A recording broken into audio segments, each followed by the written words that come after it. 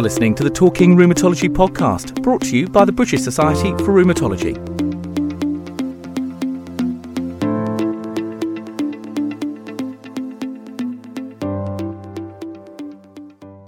Hello and welcome to another episode of Talking Rheumatology.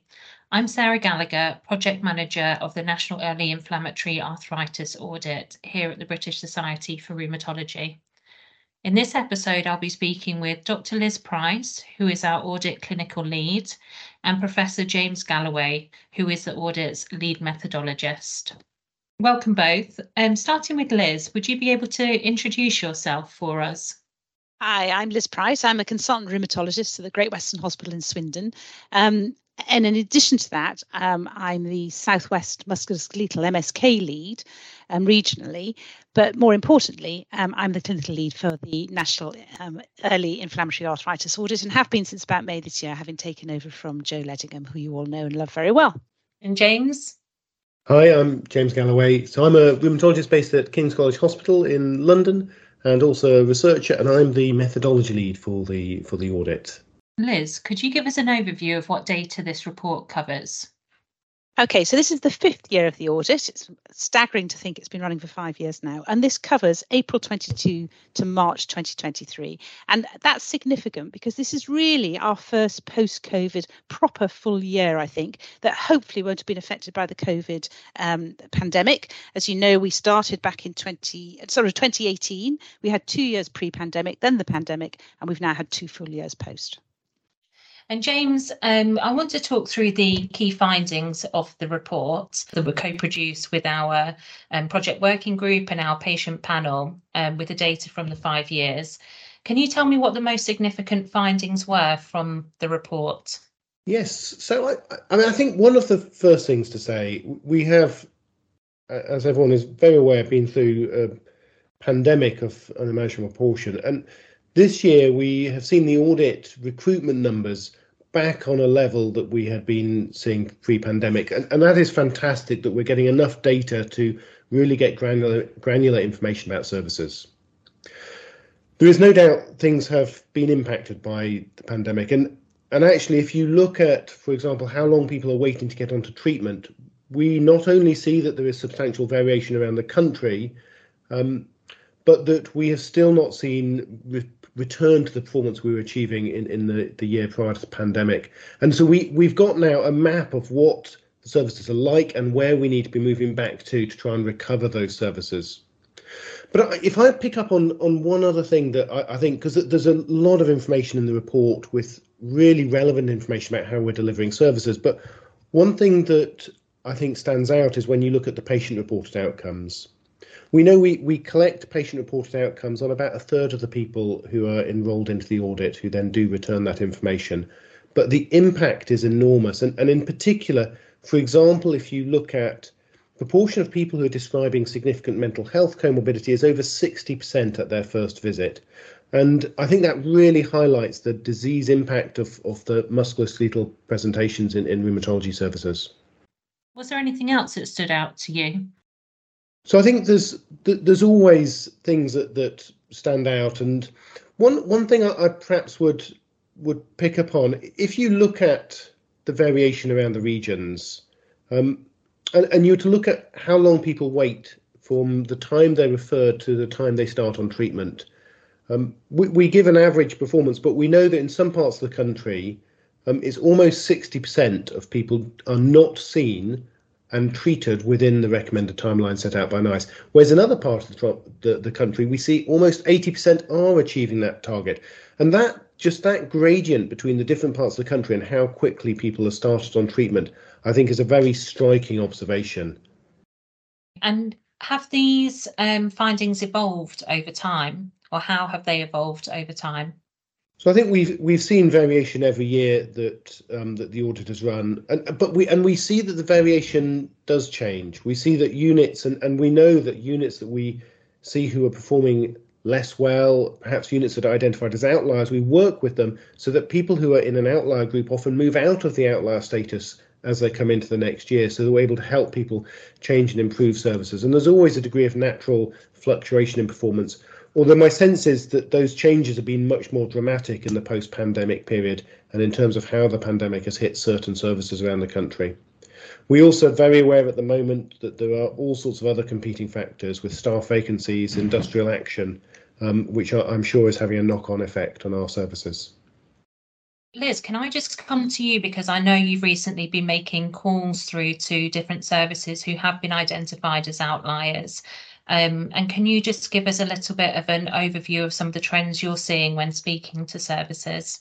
Yeah, absolutely. So I decided that it was going to be a good thing to do this because we were an outlier ourselves at one point. So early on in the course of the audit, we were identified as an outlier, and I know how distressing that feels, in that how you feel you failed as a department, and you feel under scrutiny. And also when we were told we were an outlier, the first we knew about it was a sort of letter to the managers rather than being contacted personally. So I decided to look out for the patients, for the departments that were outliers, and contact them. And actually it's been a really positive experience, because what I think I've picked up is that people are really keen to engage with the audit. The majority of departments really want to do a great job for their patients. And, talking through the difficulties they've had, it's become very apparent that a lot of services are really struggling post-pandemic. They're struggling with increasing patient demand and expectation. They're struggling with lack of workforce. And it's not just consultants, it's lack of nurses, it's lack of support workers, it's lack of admin support. But also, I think there are lessons that we can all learn, because what we found when we were failing was that actually when we looked at our performance and why we were failing, it wasn't all down to resource. It was down to the way we organised our service. So we changed the way we did things. We looked at the processes involved, and we managed to pull back quite a lot of performance just by changing things like triage and the order that things were done in. And the other key thing with all of this is you really, really have to protect these early arthritis slots. These patients have to be treated differently, if you like, from the run-of-the-mill referrals, because they can't just go in a pot when your waiting list is up to 6 months, 9 months, and so forth. You've got to target the individuals to whom we know we can make a difference. And actually, there were lots of lessons I think I learned from talking to other departments, and hopefully able to share knowledge and share tips and so forth. And I do think it's something that we should offer ongoing, and I'd be very happy to talk to departments that haven't been contacted yet if they feel that there's anything that can be gained from that. Thank you, Liz. That's really great insight from you. And just to echo what you said there at the end, as an audit team, we are here to help, and I would encourage services that are struggling with engagement to reach out to us. How can individuals stay informed and engage with the data from the audit, Liz? So I think the first thing is understanding your own data. Data is very powerful. It's your data, and it's important you understand that, and in fact take control. So certainly locally in our department, we input our own data because we feel that's the best way to ensure the quality of the data, and we have confidence then in the data that's being put in. Once you understand the right data is going in, you're then able to manipulate it, and we can certainly use the reporting mechanisms within the NEIAA audit website. So you can produce charts, you can produce reports, you can look at your own performance, and you can compare it against the national averages, so you can see where you are and how well you're doing. And actually that does introduce a little bit kind of then, well, let's see if we can do better than the average. Let's see if we can pull our performance up, that we can make ourselves better, see patients within a shorter time than other units, and that's really valuable, I think. And the quality of the data in this audit is potentially really high because it is coming from clinicians on the ground, and it is a confirmed diagnosis. Now, we have changed slightly, as you know, since April. So now we're only putting in the confirmed diagnosis. And a question for both of you. How can listeners contribute to positive change based on the report's findings?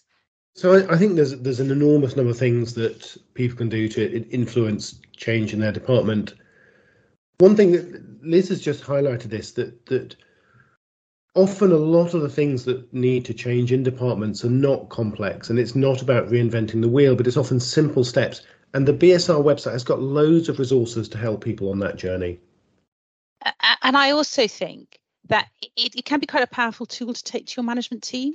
So we used it, for instance, to wrestle control of triage, because what we found was that there was when we looked at the process that patients were going to get into an early arthritis clinic slot, they were being triaged elsewhere, and that added delays. quite a significant delay. So what we did is we said, we want to do the triage, personally do the triage, so we can identify these patients early, pull them out of the mainstream and put them into these slots. And then the other key thing is really protecting clinic slots. And that is phenomenally difficult to do unless you've got powerful data like the early arthritis data to convince the management structures, because their natural tendency is to pull the longest waiters into the empty slots. And actually, what we know is that if we get these patients with early arthritis early, we can influence the outcomes and improve their long-term outcomes. There are patients who can wait. There are patients with osteoarthritis where we've got no whizzy treatments. We're not going to make a big difference to the outcome. So they can wait for their diagnosis on a waiting list. But these patients can't wait because they are accruing potential harm if they wait.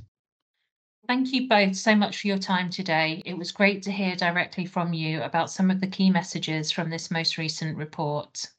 And thank you to those listening. Just a reminder that we have a great number of resources on the NEIAA platform where you can find out more about the audit and the recently updated criteria for recruitment. Thank you both. Thank you. Thank you. Thank you for listening to Talking Rheumatology, brought to you by BSR. Please do rate, share and subscribe through your favourite podcast app.